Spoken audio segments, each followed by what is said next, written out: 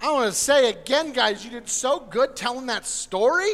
It felt so fun and exciting, like hearing it for the first time.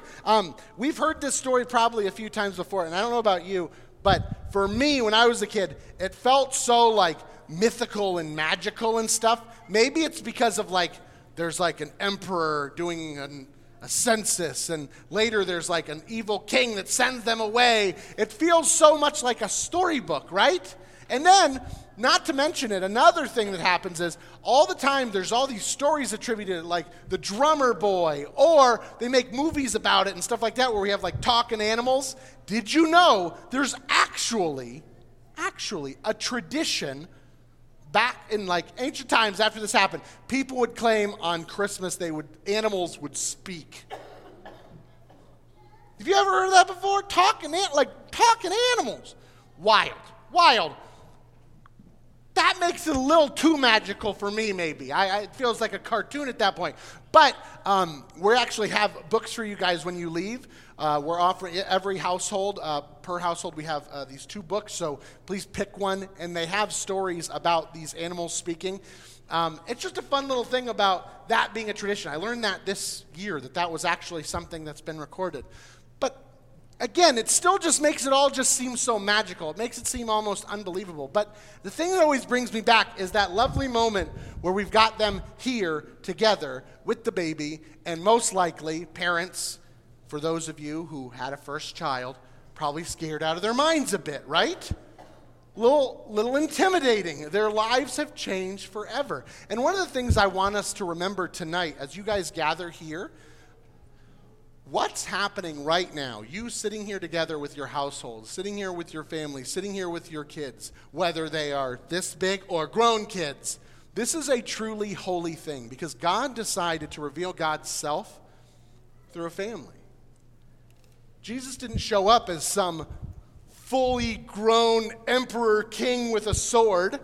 Didn't show up with a lightsaber, didn't show up as some dramatic hero on a big white horse or something. Jesus shows up as a little baby, a little kid, who, I bet you if he was in a Christmas pageant, he'd take little Jesus on a walk too. Because he's a little kid, right? He was a little guy. He needed help. He needed his parents sometimes to tuck him in at night. He needed his parents to change his diaper. Can you believe it? Jesus, I know, whew.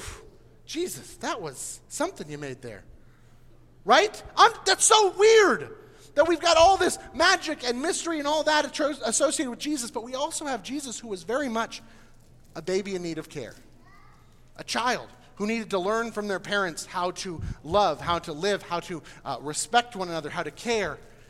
And that's why tonight we want you to remember what's happening here in your midst with your little ones, all the expectations you have for the holidays, all the hopes you have that this be a magical, wonderful evening. Know this, however it goes from here on to bedtime, whether it's chaos or absolutely picturesque, it's holy. It's holy. It's good. God decided to reveal God's self to a world in need through a family, through a household, through 2 people, through however many people then showed up and became part of Jesus' world that night and the days following in his whole life. He lived in community amongst people, and for that we give thanks. And tonight, that's our invitation to you, is to take this time in whatever form it looks like in your household and cherish it, because it's holy.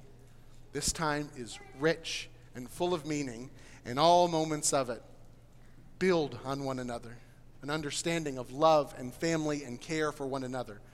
So blessings on this Christmas as you have a holy night together, as you guys handle the wrapping up of the evening and tomorrow's festivities. Merry Christmas.